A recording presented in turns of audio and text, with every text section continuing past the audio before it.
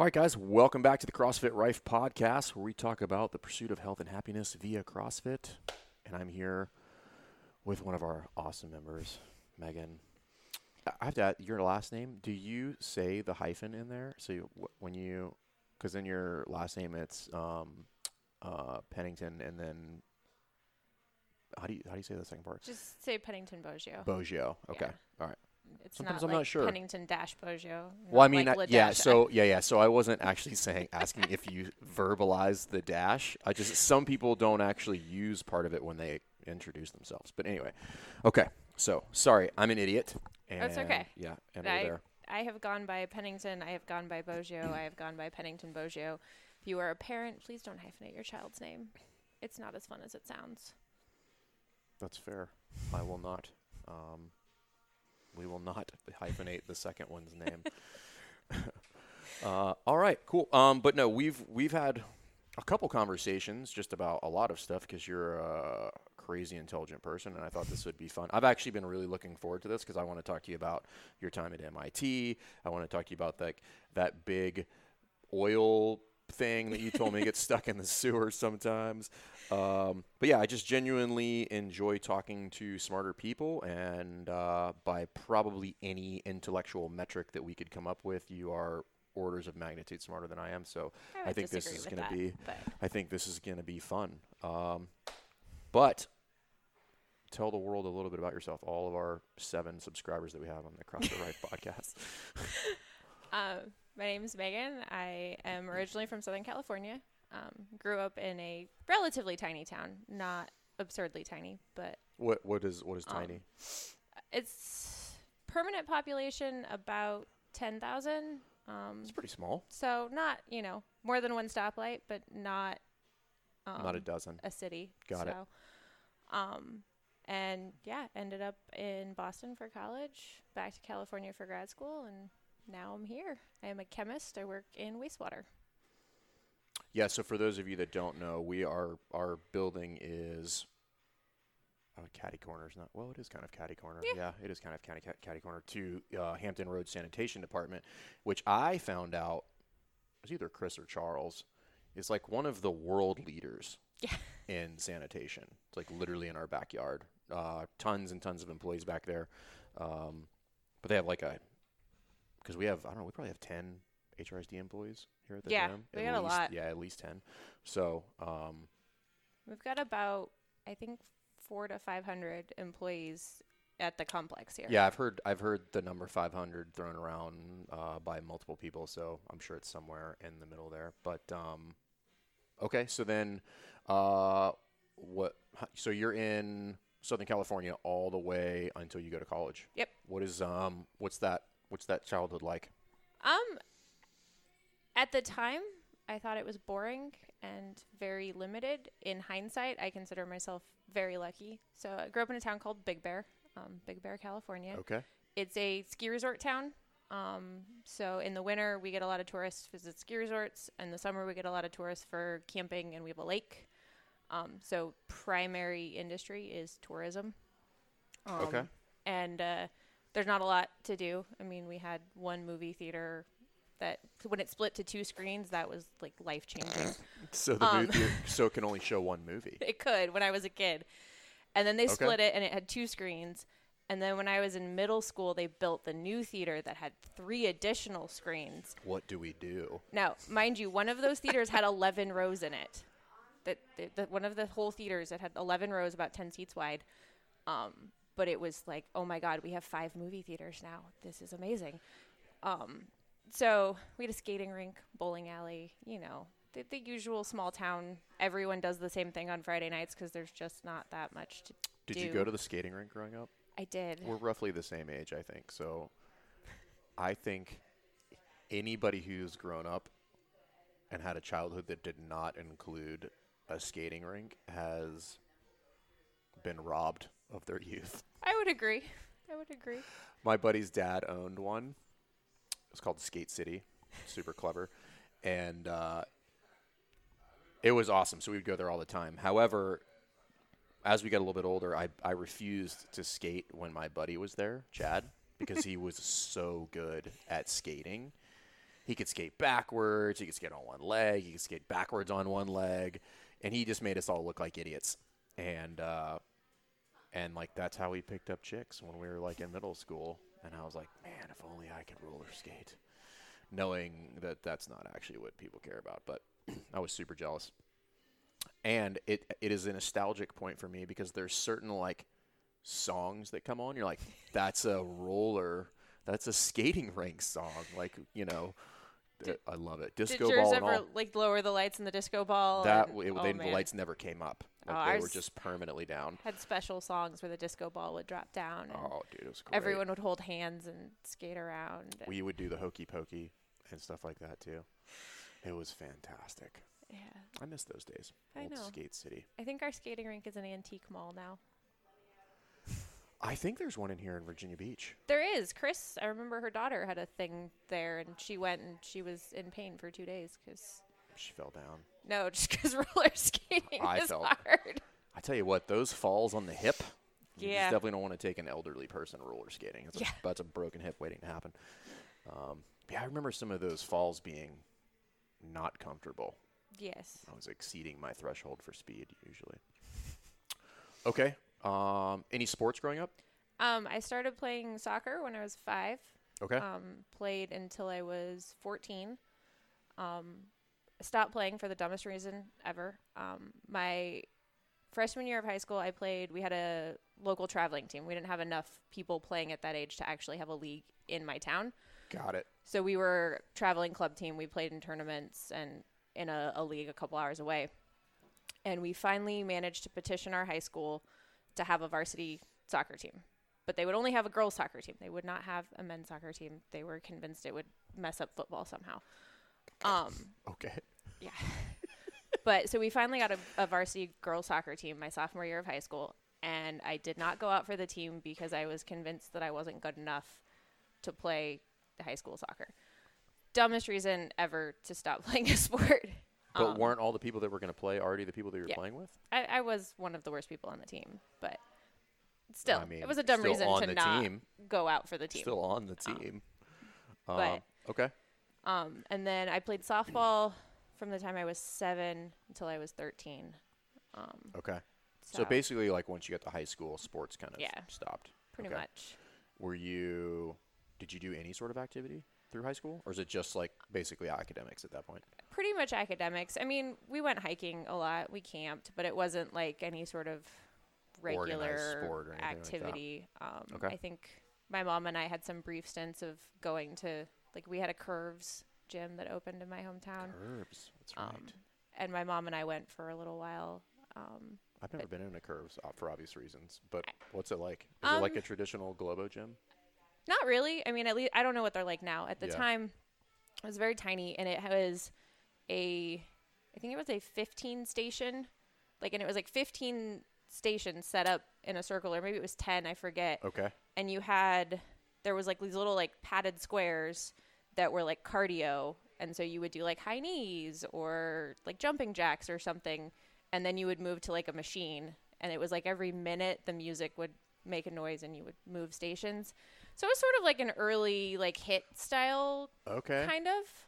Could you do something other than that? Or like when you walked in there, like I have to get in on this circuit. Like that's all that's going Yeah, on. it was class times, and that's I think they had like a That's couple great. pieces of equipment. There really aren't any gyms that in my hometown that aren't specialized in one way or another. There isn't a There's Globo probably gym. not, yeah, there's probably not enough population there to support it. So For 10,000, that means you'd probably have to scoop up 50% of the population to support the business. yeah, and a large amount of our population is retired. A lot of people retire Got up it. there. I mean, we have a huge part-time population, but the full-time population is pretty small. During ski season. And during the summer for the lake. So just all the time. Pretty much. Okay. Weekends. The population, I think, like most recorded is close to 100,000 people on a big weekend, like 4th of July weekend or New Year's weekend. 10 times the. That's a lot. Was the town just like, you're just like, God, this sucks. It's just all these people. And I like to think that I'm a better tourist when I go places by virtue of having grown up in a tourist town. most people are not good tourists. They have very little respect for the places that they're visiting, and it's a common issue that trash gets left. Like, people will just throw trash out their car, Yeah. have a picnic on a table, and just leave everything there. Is that still a thing? Throwing trash out your window? Oh man, the Flatlanders do it. What's a flatlander? People that aren't from the mountains. Oh, I see what we did there. That's discrimination because maybe they didn't grow up around mountains. The Flatlanders. I'm a Flatlander, I guess. I grew up in South Louisiana. The term for the tourists, people who come You up might call the me like a mountain. soggy foot because it's swamps down there. Okay. Yeah, I mean, they're basically on the mountain and down the mountain. Or there's a Big Bear's on the mountain. Everything else is down the mountain, and everyone from everywhere else is a Flatlander. But if you're on the mountain, you're a mountain person. I don't know if we really had a name. A local. Yeah, Okay. locals. Got it. Yeah. No, I mean, no, I get it. I think I'm probably the same way when I go to another gym. Like, I'm definitely conscious of not leaving my crap everywhere and paying attention to what the coach is saying because, yeah, it's like super aggravating when you're on the other end of that. Okay. And then you left there and you went to USC, right? No, I went to MIT for undergrad.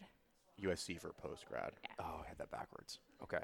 Yeah, so this is going to be a rabbit hole because I found this topic so interesting, largely because I would never be intelligent enough to go to MIT, but I think you might be the first person that I've ever, probably not ever met, but that I know has been MIT.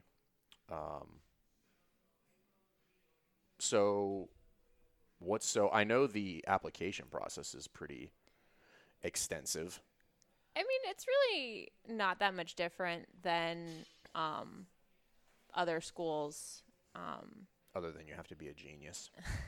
Well, you have to be academically inclined, and Yeah, I think some people call that being a genius. well, so it's tough because and maybe this was one of those like privileged viewpoint sorts of things, but I think that there are a lot of very intelligent people that do not do well in an academic environment, and I don't think that academic performance is really an accurate measure of intelligence.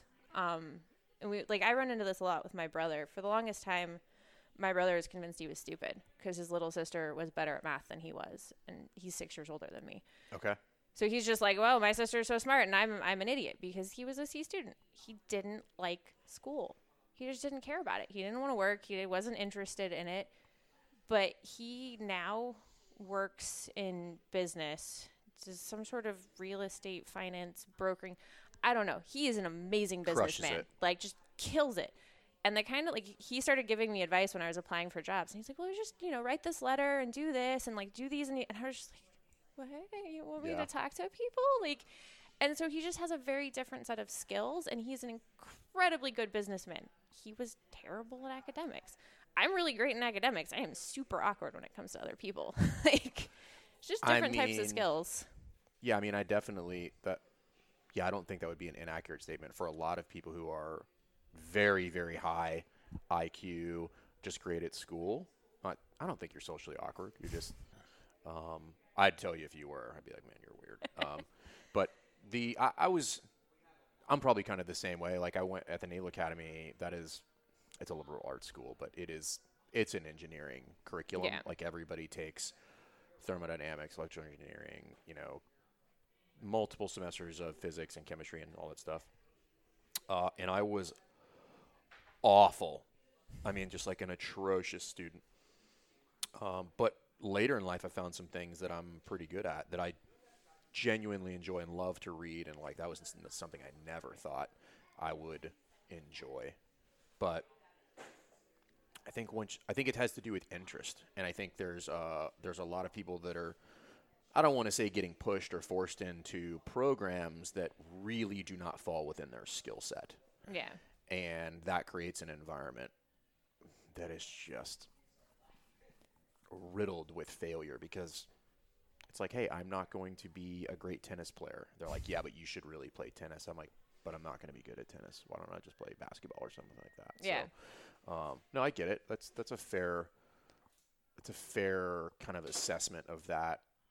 Probably the higher education system in general. I mean, and it often surprises people. I'm a pretty big advocate of people not going to college unless they know why they're going or they have the disposable income to afford to go.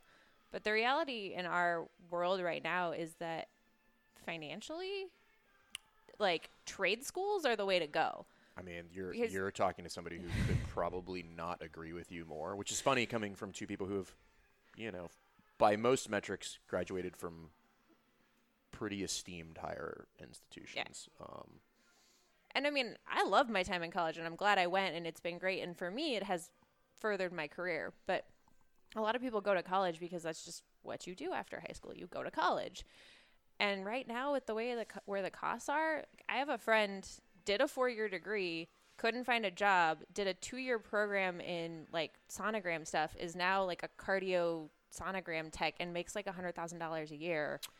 Meanwhile, like those of us with, PhDs are making 60. Like, yeah, it's just not, it's not what it used to be. I would agree with you that with the exception of probably 4 or 5 professions, doctor, lawyer, engineer, nurse, something like that, and even nursing, there's like you can go through, it's not college, but like you go through a nursing program that is not college and do that. But people think I'm nuts, but I tell them all the time, I'm like, when my kids get ready to go to that point, unless they have like a scholarship or they are dead set and they know and they come to me and they say, I know what my meaning in life is and this is what I'm going to do and it involves going to college, I am probably not going to push them to go to college.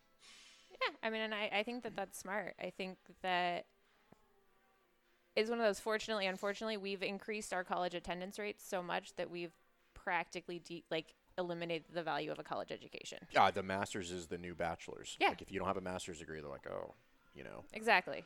I was writing about that because I'm in a master's program right now, but it was asking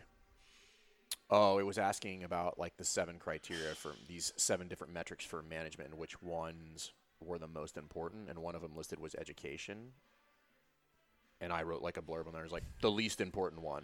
Like there is no correlation between your education level and your productivity as a manager or an employee or anything else like that. Not to be confused with lifetime earnings. That is obvious thing, but yeah, no. I know plenty of people that are crazy smart that I would never work for or with in my life.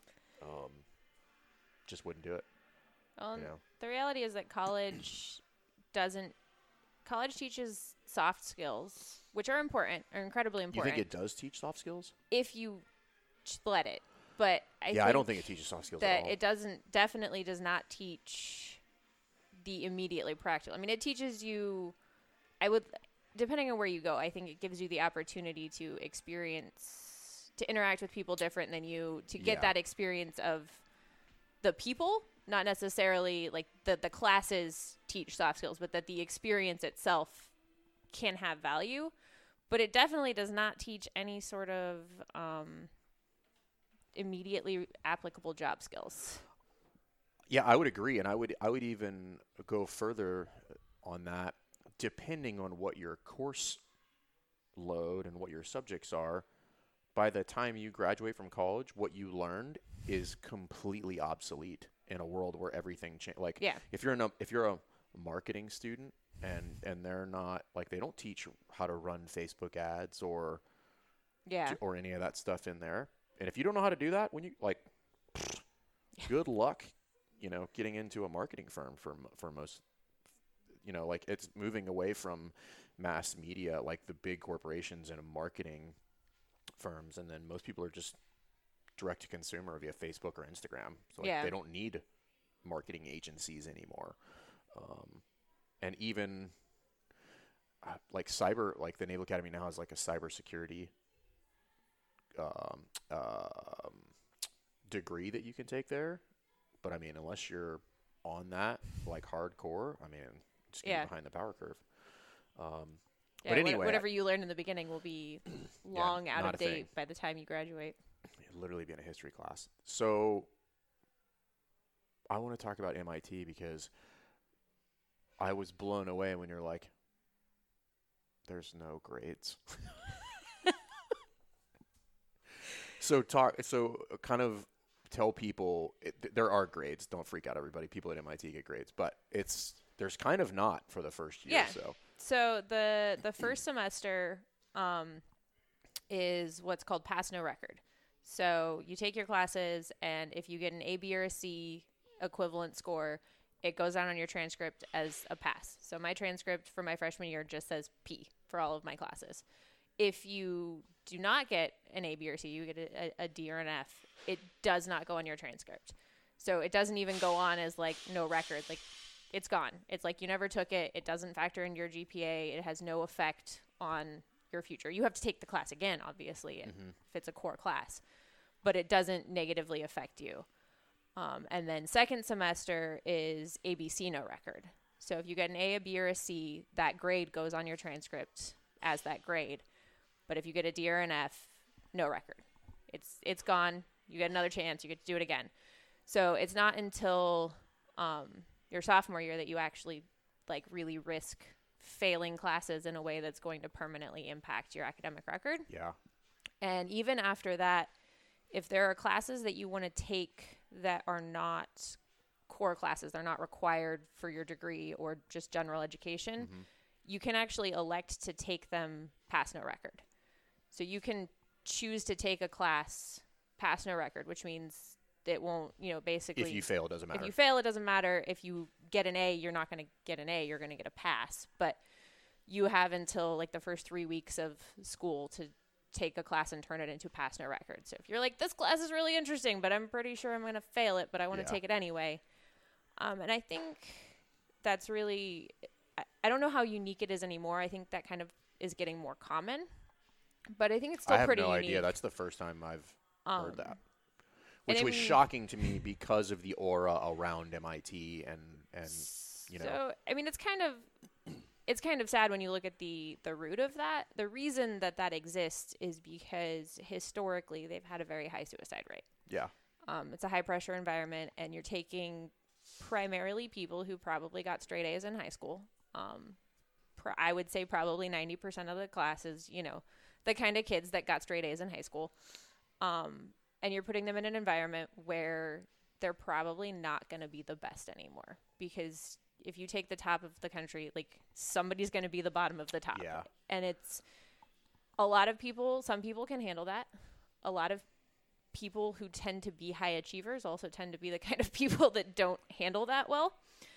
Because they haven't had to. Yeah, they haven't experienced it, and they're very driven to succeed. I mean, you can get straight A's in high school by just being good at school. Yeah. And some people, I mean, and myself included, school suits me. I'm good at school.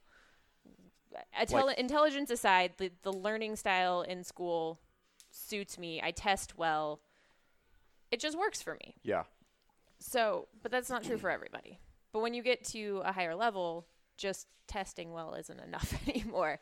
And so I think a lot of people are very shocked when they get, go from that to somewhere like MIT. And so they instituted policies like that. They also, you cannot graduate with honors. There's no magna cum laude, summa cum laude. There is no honors with graduation. Which always cracks me up because movies are always like, this person graduated magna cum laude from MIT. And I'm like, no, they didn't. I thought that was interesting too, but I thought it was interesting maybe for another reason, because I think sometimes I think incentives are good. However, I think sometimes incentive can create misplaced intentions in a scenario where, like, hey, I'm going to do everything to maybe include things that are bad for other people in order for me to finish at the top. Yeah. So I'm going to do things that are in my best interest at the expense of others in order to finish top of the class. Was it your experience when you were there that because they had eliminated all of this, like, you're the best and you're the middle and you're the bottom, that people were a little bit more civil? I mean, I can't compare because it's all I know, Yeah. but I don't have any feelings that it was a competitive environment. And I mean, my degree program, chemistry is a very small degree, which is kind of not what you would expect. But we had about 25 chemistry majors out of 1,000 student class. Really? Very tiny major. So That for is us, interesting. it was very collaborative. I mean, there was no real with that You small. literally know everybody in your major. Yeah. So, but in general, I didn't see a lot of very like competitive behavior. It was much more generally collaborative, people helping Okay. each other. And I think that, taking that ranking out of it, whether that's solely responsible or just, I mean, there's a lot more to it than that, but it helps, I think, because you don't have that pressure to try and be like the best. I mean, even in high school with the valedictorian, I mean, people were crazy about it. Oh man. I knocked myself out of the running for valedictorian on purpose by not taking 4 years of a foreign language because I just didn't want to deal with it. Like, it wasn't worth interesting. it to me. Just not interested in the competition for Like, it. I'm just like, I don't want to deal with that. So I don't talk about my academic accomplishments much, and a big part of why is that when you grow up as the smart kid in a very small town, that's all you ever get to be. Yeah, you get labeled the nerd probably, And so, every time we had a test, like, oh, what did you get on this test? And it, God forbid, if I scored lower than somebody else, I would hear about it for like a week because it was like the most exciting thing. I got a better score than Megan. And Yeah. I'm just like, I don't care. I'm not doing it to be better than you. Like, I'm just doing what I can do. It's an interesting dynamic so whatever field you're in, whether you're a garbage man or whatever, if you are the best, it can be very easy to get caught up playing a game that you had no idea you were even involved in. Yeah. There's a competition going on that you are almost involuntarily part of that you can feel pressured to participate in. It's like, hey, I was just trying to be good because I wanted to be good. I'm not trying to compete against you. Yeah. But now here we are, like, in a lot of cases, probably a toxic environment. Yeah. I mean, I would say so. And I hated it. I mean, I hated that part of it. It's funny because most people that know me, and I mean, if you don't talk to my parents, I'm incredibly talkative. Getting me to shut up is harder than getting me to start talking. I did not speak in school. I did not ask questions. I didn't answer questions. And so my parents would laugh every year because they'd do the parent-teacher conferences, and my teacher would be like, no, she's super quiet. She never says anything. And they're like, are we talking about the same kid? But I didn't want to be a part of that. I had no desire to be that person. And I mean, obviously, Did that make learning difficult? Or have you always kind of grasped the topic? You're like, I get it. Yeah. I generally catch on pretty quickly. At least academic, scientific subjects I catch on. That If we're would be, talking like English and the humanities, I struggle a bit more. well, they're a little bit more abstract. So Yeah. that would be devastating for me to not ask questions because Yeah. I'm just the guy. I don't understand what you're saying. Like, I literally have no idea what you're talking about. I would usually talk to a teacher after class. If I had questions, I would just wait until classmates weren't around. I got on very well with all of my teachers. I'm pretty good friends with the teachers, probably more so than most of the students. I was that kid. Is this I went in high to the school front or office MIT? in high school. Okay. MIT was obviously very different different environment, yeah. because it was I wasn't the best anymore. I was not far from the smartest kid around. So, sort of already out of that. And then there was a lot less of that in general. I think maybe enough of us had been through it that you don't do that to other people. But I never had that there. So it was a much more pleasant environment. Did you enjoy your time there? I did. I really, really did. I would imagine just a super interesting place to be. It is. And I mean, Boston is an amazing city. So the two combined, it was a wonderful place. And I'm really glad that I went. I was a little scared going 3,000 miles away for college. Especially coming from a small town. Yeah. That is a crazy culture shock, I'm sure. Yeah, I went from I mean, my high school class we had 204 students in my graduating class, and probably 100 plus of them I had graduated kindergarten with. Damn. That's a big ass class, like, kindergarten class. Well, I mean, not like in the, but that's what I mean. Same year. Same year. Got so over 50% of the kids I graduated high school with, I had known since I was 5 years old. Do you still keep in touch with a lot of those people? Because of Facebook, yeah. I mean, not like super close, but I pay attention. And it's kind of fun. There's something about growing up in a small town that's like we'll all always have that in common. So like I went to my 10-year high school reunion a few years ago, and my 20 years coming up next year.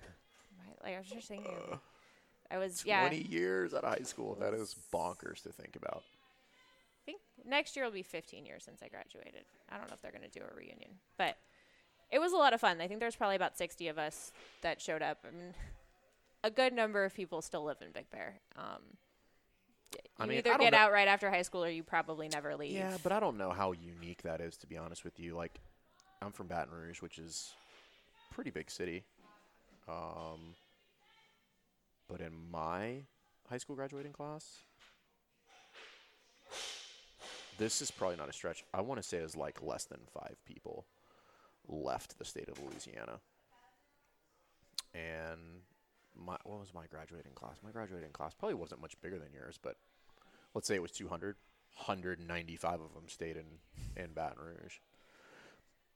Now, I don't know. There's more infrastructure in Baton Rouge. LSU is a massive university, so for a lot of people, there's really no reason. Like, there's a lot more opportunities. A lot more, to do that. Yeah, my hometown people who stay, it's generally for.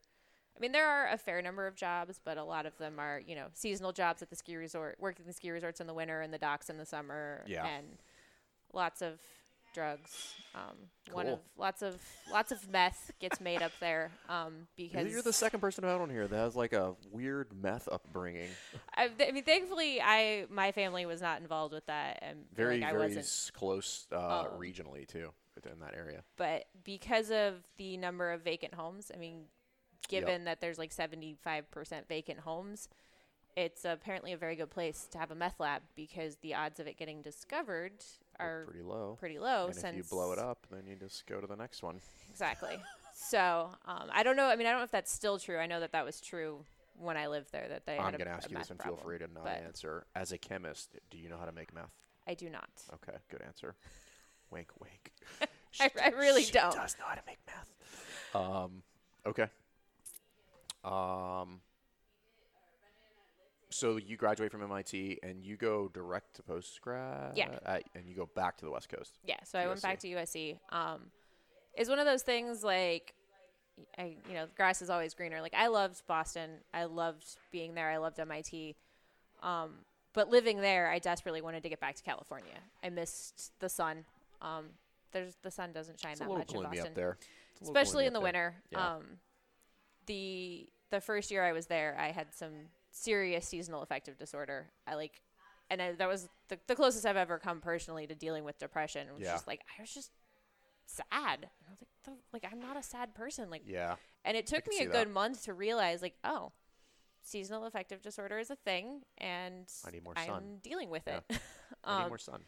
But the sun comes up at 8 o'clock in the morning, and it sets at 3:30, and I was in class. That's such a bummer. So I just wanted to get back to California, so I only applied to California schools for grad school and ended up at USC.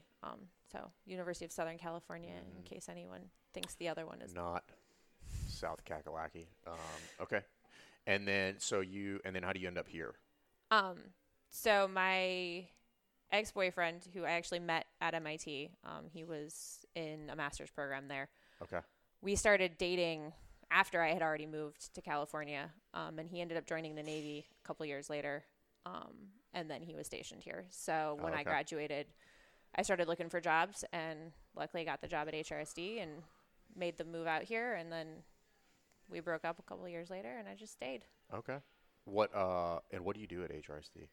So I am a chemist. I like to joke that I'm a shitwater chemist because that's what we work with. But, I mean, if that's what you do. You like poopy water. So I personally work in our organics section. So organics being organic molecules, i.e. things that are made of carbon. So mostly we're looking for like pesticides and like various like organic contaminants, so solvents, lots of things that are used in like industrial processing. So you liked organic chemistry, the class? Yes.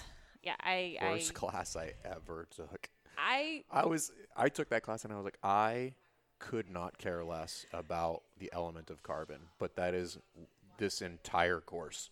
I wholeheartedly believe that organic chemistry and chemistry in general even is something that either makes sense in your brain or it doesn't. I would agree. And some people, like for me, it just made sense. I was the latter. For a lot of people, it just doesn't. I credit a lot of that to the fact that we start teaching chemistry with a lot of lies. They're not lies, they're simplifications.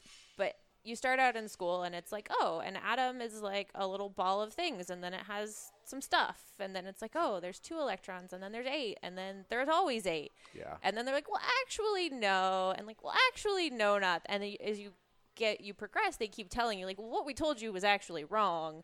This is how it really is. So what you're telling me is not my fault. Basically. I'll take it. And so I think that some brains have an easier time being like, oh, that was a simplification and this is how it is. And some people are like, but you said it was this and now you're saying, and it's tough. And I don't think. I mean, I'm going to be real honest. I didn't suck at it because I was confused about what I had learned to begin with. I just sucked at it. It was not good. But it's a difficult subject. And I really do think that it works in my brain. Biology confuses the hell out of me. Yeah, see, I find that to be much easier to comprehend and learn. I mean, it's still complex, there but are so many more exceptions in biology. Yeah. Chemistry is much more like there are rules, and it's math. If you dig down deep enough, the rules are pretty much always followed. Yeah, you can always find there's always a it's what I would describe. It's very binary. As long as you can wrap your brain around it, it's binary. Like you can get the answer. Yeah. Where biology's not. Biology's a little bit. There's a lot of different things, a lot of extraneous factors, a lot of. But in this scenario, yeah. So I get it. Okay. So yeah, I mean, it's just for me. I love chemistry. No, that's cool. It works for me. I loved organic chemistry. I mean, what I do now is. Even though we call it organics, I wouldn't actually really consider it organic chemistry. It's analytical chemistry. Okay. So, because we're not synthesizing anything. We're not making new molecules. We're not doing reactions. We're just extracting what's there and telling you if something's there or not. Got it. You're just inspecting, basically. And I love it because instrumentation was always my favorite part of everything I did in grad school. Oh, God. You and I could not be more opposite. I just wanted to smash everything in all this class. I'm like, this is dumb. I love it. I mean, I love you take something and you put it in some fancy piece of technology and then you learn about what was in it. Like ultimately all of instrumentation in chemistry, that's what it does. In one way or another, it gives you some sort of readout about what is there that you can't see. If I never have to titrate anything else in my entire life, I will literally die happy, man. Well, I don't have to do titrations. Well, that's good. So, yeah. I was probably, I mean, I didn't act this way when I was taking these courses. Well, in college, the first time for sure. When I was retaking some of those courses post-graduate, inside I felt like that jock who's just like, this is dumb. Why does anybody need to know this? But I tried to learn, and I was just, even when I was like older and more mature and studying, like C plus B minus. I mean, God, it was aggravating. Yeah, well, I mean, you are welcome anytime you want. Just let me know. You can come over. I'll show you around. I'm more than happy to come watch what you do. But if we start doing equations and shit, I'm out. No. So most of what I do is a type of instrumentation called gas chromatography. Okay. So inject a very, very small amount, microliter, so like a drop basically, of a sample into, we call it a column. It's about a little bit bigger than like a human hair. They're usually like not that wide in diameter and about 30 meters long. And you inject that sample into it. How many freedom units is 30? I have no idea. Yeah. And it... freedom units are anything that is not the metric system. It separates, basically, so the different components that are in there, the different molecules, different chemicals that are in there, interact with the inside walls of the column, and they separate out into all of their different components. And then you have some sort of detector on the end. We have several different kinds of detectors that we use that gives you a readout, just like a plot, basically, where you get peaks, and then you, depending on what kind of detector, you know what those peaks are, and you can quantify them. Okay. So it's not, I think, what a lot of people think of when they think of chemistry, but I really enjoy it. I also really like fixing things. So that's fair. We troubleshoot a lot, and I don't always hate it. I mean, it's kind of annoying when things don't work the way they should, but taking them apart and fixing them is kind of fun. You're the person that everybody wants in the lab. They're like, oh, Megan will fix it. Yep. Basically. Or I'd be like, well, guess we're off for the rest of the day. But I mean, they're very fancy pieces of equipment, and that's a very simplified version. My newest instrument, my current baby, the love of my life in the lab, was $330,000. It's about... Yeah, it's about $330,000 more than I will ever spend on anything that revolves around chemistry. It's a couple houses, a car, you know. Okay. So how does, you're not really into any sport or fitness starting after high school. Yes. And then how do you find your way into a CrossFit gym? Because CrossFit gym is pretty much the opposite of what you do. Yes. Yeah. I mean, sort of. You'd be surprised, but actually, I would love to know the similarities. But how do you start this process of this journey? Well, so in college, not CrossFit, but relevant. I didn't do anything athletic my freshman year of college, and I realized that I needed an outlet. As much as I loved it and I was doing fine, I needed to do something. And it wasn't even really like oh my God, I gained the freshman 15 and now I need to be active. I needed team sports back in my life. You're just like, I need something else other than this book. Like I need that teamwork. I need the people. I need to do something. I need that community. And I didn't want to play soccer because the soccer team at MIT practiced 5 days a week, and they placed a very high priority on not missing games or practices, even if you had tests. And I was like, but I'm not here as a soccer MIT, player. Guys. There's no soccer team here, guys. So my first year, I dated a guy briefly who was a huge rugby fan, and he tried to convince me to play rugby. And I was like, you were nuts. Like, all I knew about rugby, I had seen some people playing once and asked my mom what it was. I don't remember how the conversation went, but I came away from it being like, rugby is a sport that crazy people play. And that was what I thought. That's not untrue, actually. And so I I ignored him. And then sophomore year, I'm like, all right, I need something. Mm-hmm. And it's funny because he had started dating this other girl who hated me, but he convinced her to join the rugby team. And kind of similar to CrossFit, once you find rugby and you love it, you just want everyone else to love it too. And so she actually recruited me to the team, which is funny because then I joined and she quit because she didn't like me. That's great. But good for you. So I found rugby beginning of my sophomore year of college and fell in love with it. Definitely a lot of similarities between rugby and CrossFit, I think, in the mental aspect especially. I regularly have, this is just a fun debate for me with people about, pick any sport you want. What sport that requires you to be the most well-rounded athlete? And rugby is almost always top 3 for me. Because if you see high-level rugby, and I played like one season of rugby after college because I had a buddy who got me to play. He's like, dude, you're fast. He's like, we'll just make you a wing and just throw you the ball and just run. And I was like, sounds easy enough, like whatever. And but the pure, unadulterated athleticism that you will see at high-end rugby is kind of frightening. Yeah. Like you're talking about massive human beings that have good cardiorespiratory endurance, that are strong and agile. Yeah. With good hand-eye coordination, which is crazy, you know.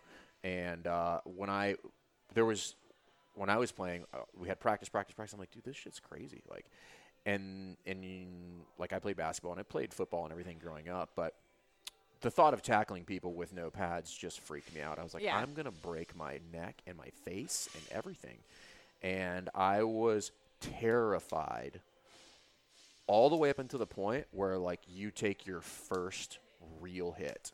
Yeah. And then I was like, oh, I'm not dead. Okay, this is gonna be fine. And I got super banged up, but I loved it. It was awesome. Yeah, and it's a really strong community as well. I think because especially here, not a lot of people play, and I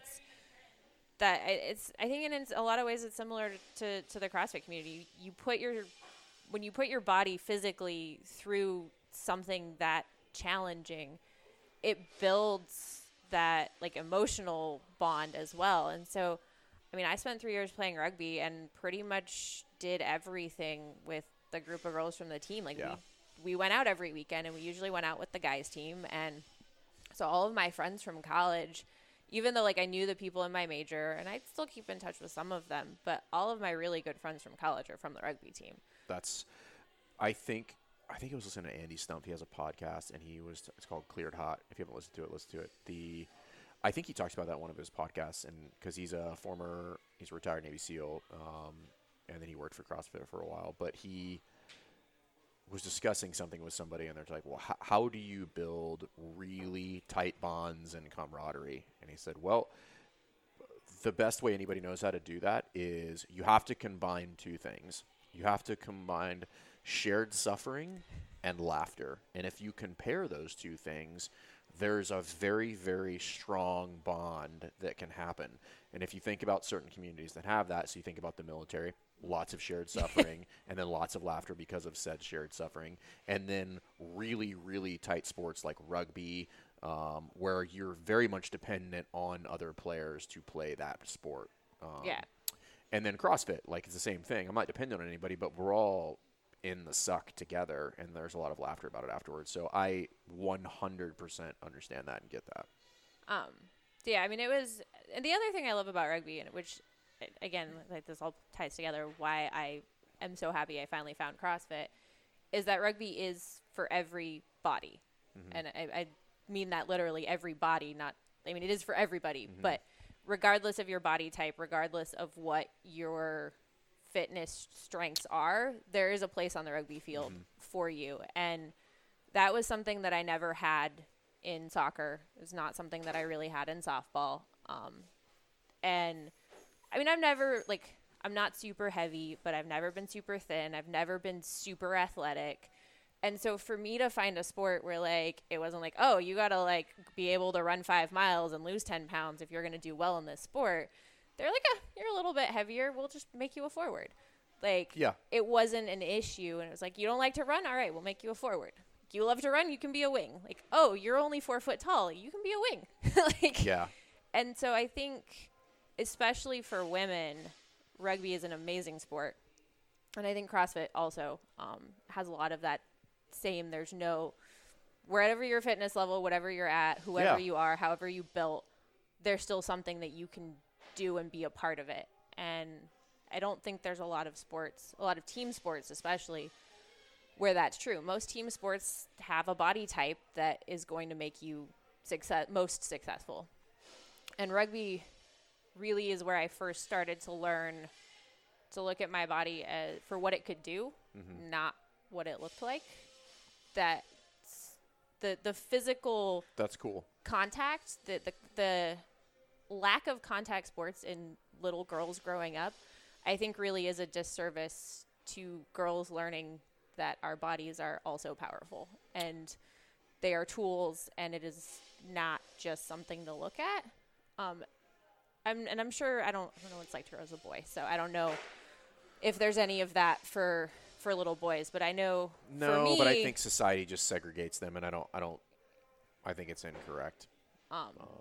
I really think that we should have more little girls playing contact sports because I agree. It was life-changing for me to be able to be like, yeah, I might not be, 150 pounds and a size 6, but I can tackle that bitch over there. So, which is awesome. Like, was there a noticeable, when you started playing rugby when you were in school, was there a noticeable change in the amount of confidence that you had as a person and as a, yes. And or as a female or just as a person? I mean, definitely as a person. Okay. I just felt better about myself. I was less worried about my deficiencies, if you will, or, and it's hard because to separate the you community too. Things. But yeah, I knew that my body was powerful and that it could do more than just be something to look at. And that was awesome. And in senior year, we actually went on tour, and we went to For Spain. rugby? Yeah, I mean, it was like that's self-organized. awesome. Yeah, but we went to Spain, to Barcelona, because we had a girl who had played with us as an exchange student that was in Barcelona. She hooked us up with a team in Andorra, tiny little country between Spain and Italy, Spain and France. I don't know, one of those. Tiny, tiny little country up in the mountains. And so it was funny. We get up there and we drive past this rugby field in the town, and we ask the bus driver, we're like, oh, hey, like, what's that rugby field? And he's like, oh, that's where the national team plays. Like, oh, the Andorran national rugby team. Like, that's cool. So we get to our hotel, and the next day they come to pick us up. The team comes to pick us up to take us to the game. And we pull up to the field. And we're like, shit. Like, what is going – like this is where the national team plays. Yeah, we played a 7 scrimmage against the Andorran women's national rugby team. How'd that go? We got destroyed. The good part is it's only 7 minutes. Well, also apparently there is only one women's rugby team in the country of Andorra. It is the national women's rugby team. You're like, that would have been pertinent information to know. Yeah. Before you threw us to the wolves. Yeah, we got destroyed. I actually tore my ACL in that game. That's a bummer. Unfortunately. So I was not able to play in the other games that we had the rest of tour. Oh, but that sucks. Still made the most of being in Barcelona for a week. Did you play both 15s and 7s or mostly one or the other? Mostly 15s. That was pretty much. 7s is fast, man. I mean, you got to be in crazy shape to play 7s. 7s is way too much running. And at first, when I was like, oh, it's just 7 minutes, and then I take a break and do something, I'm like, how hard could it be? And then I was like, oh my God. I mean, it's basically 7 minutes of 100% effort. Yeah. And you have to take a 30-minute break and then come and try to do it again. Yeah. That tour, I think, was actually the only time I ever played 7s. And the only reason we were playing 7s is because we could only get 7 girls from our team to go on tour. Oh, got it. We only had about 17 members regularly, and it wasn't cheap. It's not like the school was paying for any of it. I think 7s is easier for if you're not brought up playing rugby. I think 7s is easier to grasp to then go to 15s, because 15s is very – there's a lot of moving parts. I don't want to say there's like plays, but there's plays and there's a lot more structure to it, where 15s is very much – 15s is the equivalent of like – the way I would describe it is like it's the difference between playing 3-on-3 pickup basketball, where it's very loose. There's only so many plays you can run with 3 people, right? Like you're very limited in that scope. So it's a lot of just what kind of just natural skill set you have. And then 5-on-5 is different. Now you're talking about there's a ton of sets where like I need to be in a certain place at a certain time in order for this to unfold. And 15s is the same way. I mean, it's a lot. And it was just hard for me to pick all of that up. And with the 7s, I was like, oh, I get it. I'm just going to move over here and then do that and repeat this over and over. You were a back, so 7s was for you. 7s is not for forwards. That's true. So my first 15s game, so I joined the rugby team the week before we went to a big tournament. Okay. So I played in my very first rugby game after 2 practices. That's what I did. It was terrifying, but it was probably the best way to learn. I watched the first half of the game, and then they were like, "Go play," and I was like, I mean, I didn't even really know the what's rules. going on. And Like I had like multiple. My buddy's like, "Hey, you can't run. You can't do that. You can't run backwards." And I was like, "Why not? Doesn't make any sense." He's like, "You got to go that way." And I was like, "All right, whatever. I'll figure it out." You know. It was there's lots of times where like the whistle blows and he's like, "Oh," and I'm like, "What did I do?" I'm like, "Somebody tell me what I did wrong because I have no idea what's going on." Yeah, it's definitely, there's a lot to it. Like and it was the joke, like, soccer is a gentleman's game played by hooligans, and rugby is a hooligans game played by gentlemen. I don't know, man. I played with some rugged dudes, where the rugby was just dirty. I mean, it happens, and especially I feel like in America, Yeah, and I also think that when you're playing like lower level sports of any side, when people are not good at something, they just result to doing things that are just shitty. So I don't. That's why I don't play a lot of pickup basketball anymore. I just can't stand it. But anyway, the other thing I loved about rugby was the socials. We get together after and play with epic. The party side of it and all of that, but the whole concept of getting together with the other team afterwards and like hanging out and having a beer. I wish we had more of that in more sports, because it really creates a different culture of the sport. Because you go out there and try to beat the crap out of each other for 80 minutes, and then it's like 90 minutes, whatever it is. 80, I partied with some of the rugby guys in college, and I was like, dude, you guys are aggressive. Like this whole scenario is just aggressive by every metric. But no, it's cool.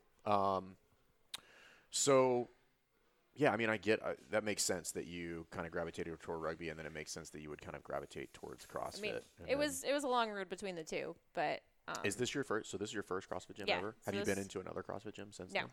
This is the only place. You're gonna be disappointed when you go to another one. I know. But yeah, I tore my ACL in my senior year. Didn't know it. They told me I strained my MCL and said I was fine. So I continued to play rugby for 3 more months. And then went to grad school. They were like, "Oh, take some time off if it still hurts, and maybe it'll get better."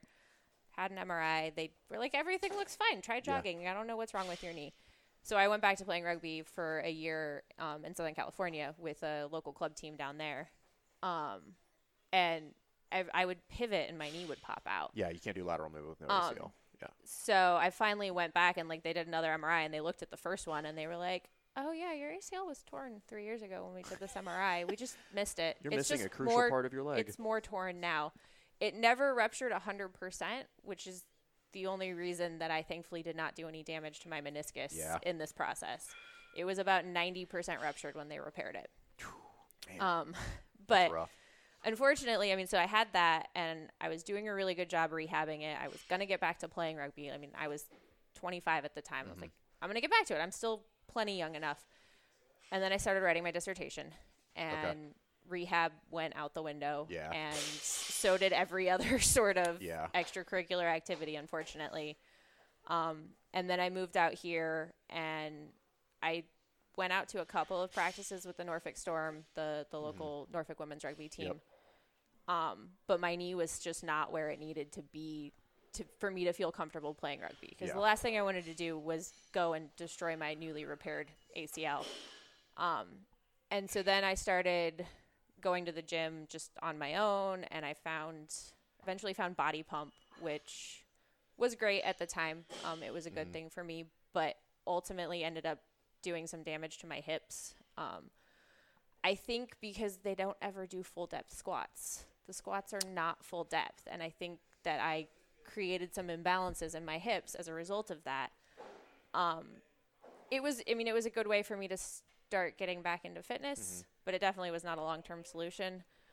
I went from there and ended up finding Fit 36, which was a HIIT gym, high-intensity interval training. It's a CrossFit ripoff. I mean, it's say what it is.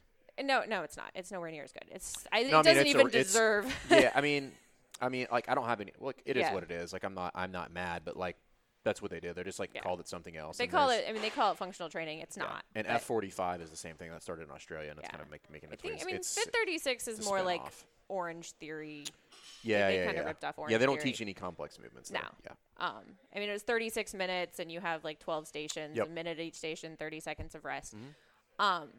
And I mean, it was good for me. I definitely, my aerobic capacity improved significantly in about a year or so that I was going there. I mean, I went from being like running a mile at like 5 miles an hour to like 6.5 miles an hour. Like, I definitely, like, I got faster, I got Yeah. better.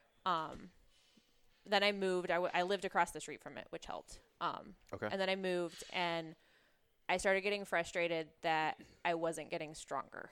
I was getting in better shape, Yeah, you got to lift weights. but I wasn't getting stronger because you have 30 seconds. Even when we had barbell movements, Mm-hmm. you have 30 seconds to load up a barbell and then a minute of work. Like, what are Yeah. you going to accomplish? You can't get heavy.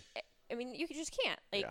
so, and there's no time to, like, do things heavy with proper form in a minute of an exercise. Like, Yeah. It's just there's it's no not, time to train it. They weren't training it. It's not conducive for that, and that's not what they're doing, and that's fine. But Yeah. it's one of the major pitfalls of a program like that, where it's like, And I mean, and you know, that's for some people. Some people have no desire to touch a heavy barbell, and that's fine. and the exercise that you will do is the right exercise for you. That's cool. You know, if that works for people, then great. And then when you found So CrossFit, was that were you one of the people who were like immediately they're like, I like it here, or you're like, oh, this is suspect? so it took me. I mean, even before all of that, obviously, I was one of those people. I knew about CrossFit, and Yeah. I was like, "That's nuts!" And people get hurt, and it's dumb. And Yeah. like, I don't. How do you know somebody does CrossFit? They'll tell you. Like, Yeah.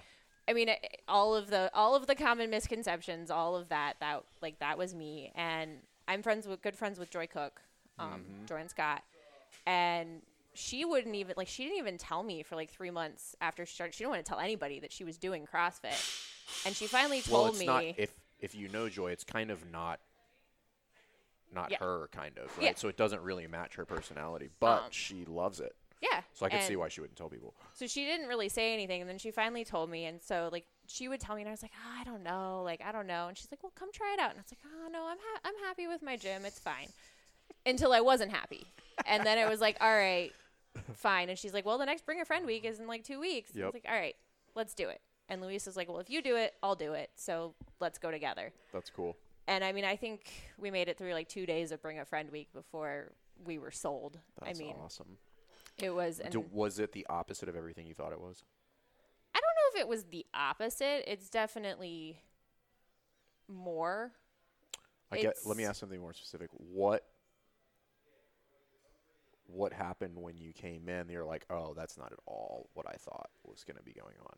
I think the amount of coaching and the amount of drilling barbell movements and the amount of like, all right, I'm in a safe environment where somebody is paying attention to what I'm doing and somebody is going to show me how to do this correctly. Because you do hear all the misconceptions about the injury rates, and I was scared. I was scared to come in and try and do a snatch because I've never done one before, and it seems like it'd be really easy to hurt yourself if you did it wrong, you know? For sure.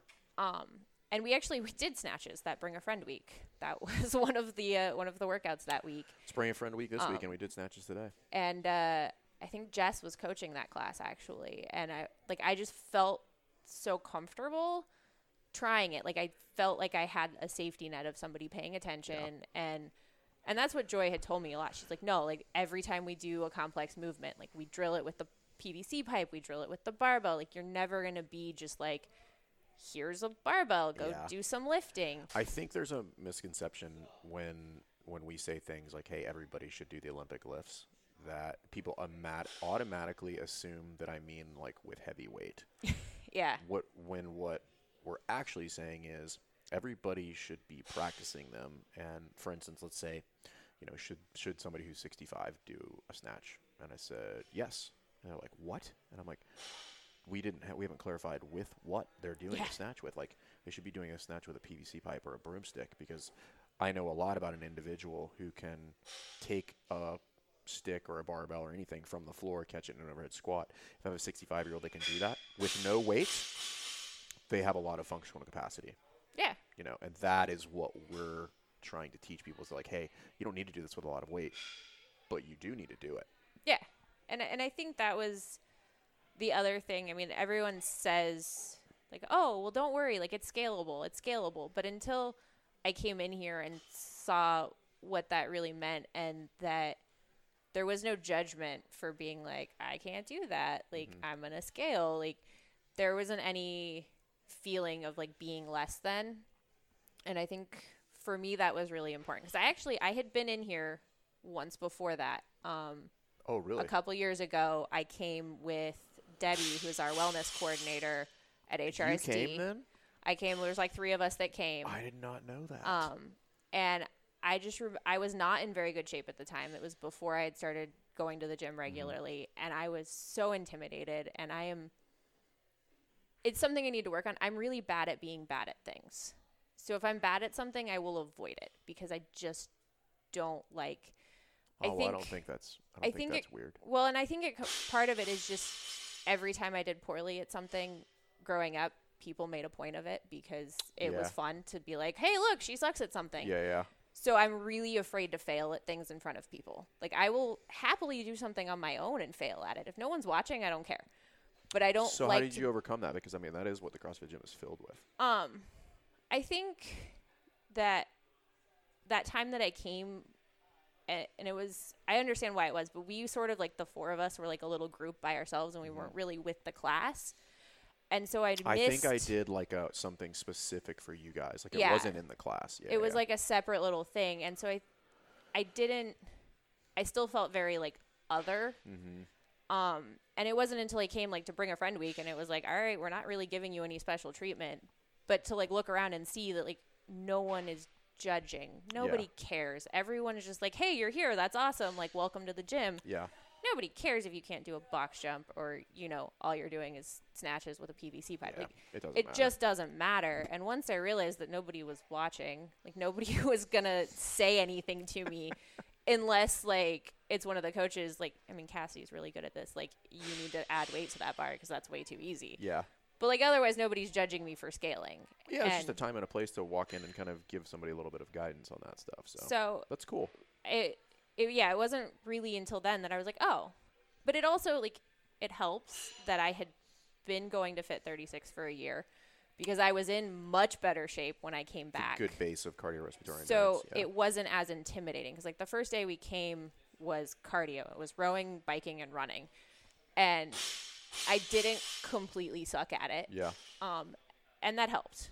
Like, for me personally, it was like, okay, I'm not a complete disaster at this. Like, I can do this. Yeah, I think probably one of the undervalued skill sets of a good coach, like regardless of what you're coaching, is the ability to figure out how to quickly tee up victories for people, right? Like, maybe they're not good at a bunch of stuff, but if I can find something in there that they're good at and tee that up so that they can swing away on that one, man, that's just so crucial, particularly in an environment in a CrossFit gym where most people are going to fail at something on any given day. Like, you're just not going to be good at that thing. There's too many skills. Yeah. The level of complexity in most of the movements is so high that, you know, somebody who's not good at scaling, who's not good at understanding, like, hey, that person doesn't need to be in a handstand today, you know, or maybe in the next 6 months, and then teeing up something that they can be successful at. I think that is what we've gotten, at least here in our gym, we've gotten way better at over the years. I mean, I would say you guys do a good job. And I would say that is a skill that's widely applicable to any sort of leadership. I mean, anytime you're training anyone on anything. Agreed. Giving people the chance to succeed a little bit makes it a lot easier to fail at some things. Like, if you can succeed at some things, it's easier to handle the failures. I'm actually reading a book called, and then we'll start to wrap it up because I want to be respectful of your time. It's called The Best Places to Work. And that's how the intro to the book starts, is creating environments where you actually reward failure, not just like failing for the sake of failing, but reward failure, and really kind of emphasize like, what's the lesson learned here, so that we can actually use that instead of browbeating people. Be like, oh, you suck, you didn't do it. You know, it's kind of like encouraging a swing and a miss. You know? And they use like Babe Ruth as an example. They're like, he only had the most home runs for so long because he also had the most strikeouts. Yeah. He was simultaneously held both records. And they're like, yeah, that's why. He wouldn't have hit all the home runs had he not been swinging the bat so often. So. Okay, cool. Awesome. All right, so we do this at the end of all of them. Kind of just ask you, because I know you like to read a lot. Do you listen to podcasts? Not really. Okay. Not anymore. You like fiction. So what book are you reading right now? I don't even know what the title of it is. Must be good.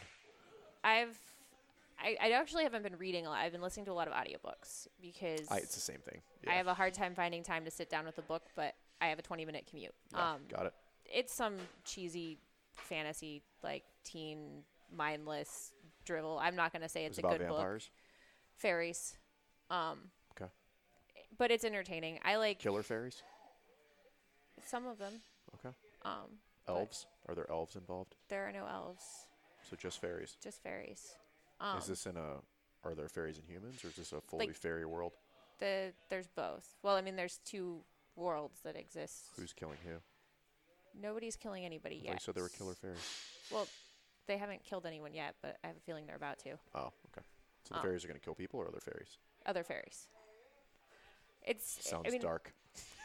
Yeah, it's cheesy and it's dumb and like I have no problem. Do you just do that as a kind of like a mindless exercise? Yeah, I just like to escape, just take my mind off of everything else.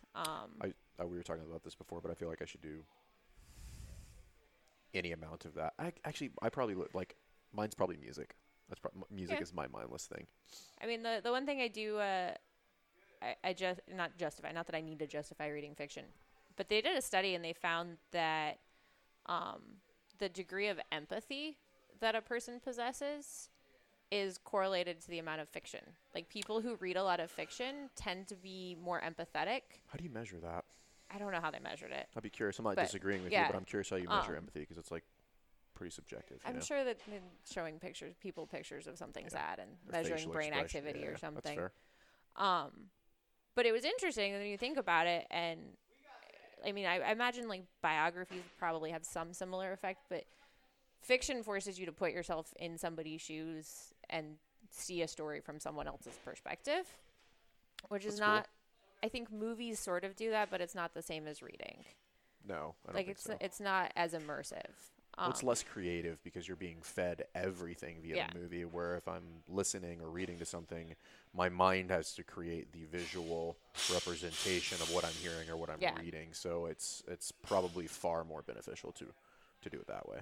So, but it was interesting because it's like, like a lot of, I just thought of fiction as, a release, just an escape, but that's cool. There actually is value to it as well. Read more fiction books, everybody. Cool. All right. You get to ask me anything you want. Doesn't even have to be. It can be about anything. So I haven't watched all of the others, so this has been asked. But I'm just curious, what is your biggest gym pet peeve? I have not been asked this question. I think everybody's probably scared to ask me. This is gonna. I don't really have one anymore. I used to. It used to be like leaving equipment out, or people who put chalk all over the floor, or people who leave rubber bands out. The pet peeve, I don't have any. Well, you didn't ask it this way, but I don't really have any for the members. I don't have that expectation of anybody.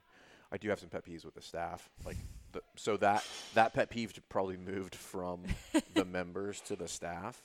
But even then, I kind of I've changed. My perspective is different now. Where it is if those things happen, it's my fault because I didn't facilitate some process or some procedure or some thing where it's very obvious to everybody involved that should go back there. So that's why our gym's pretty organized, and I think it's cleaner than most. But Disney's like this. I was reading a book on Disney World recently, and they put so much emphasis into keeping the gym clean and everything that the people that go there will actually almost rush to pick up trash because they feel bad because it's so clean. Yeah. So that's kind of the goal here is to eventually get to the point where people almost feel bad about leaving stuff out. I don't want people to feel bad, but you have, it's a culture that takes time to facilitate. So I mean, it's like anything; it's a culture. I don't really have any anymore. Like I've kind of let go of the expectation for people to do certain things, and it just makes my life a lot. Like if I see trash, pick it up. If equipment's out, I don't bitch about it. I just put it away. Not to say that we don't talk to the staff about like clean up everybody, but like I'm not gonna. I've seen gym owners like literally lose their mind, and I'm like, bro, maybe you should just put it away. You know? Not worth the stress. Yeah, that's it. I mean, All right. I look at it the other way, where I'm like, if there's stuff out everywhere, that means there's lots of people here, which is good for business. So I'm not going to complain. So yeah, cool. Thank you for your time. This was fun. This is as fun as I thought it was going to be. If you guys have any questions, hit us up. You can follow us on Facebook, on Instagram, CrossFit Rife. Check out the YouTube channel, and we'll see you next time.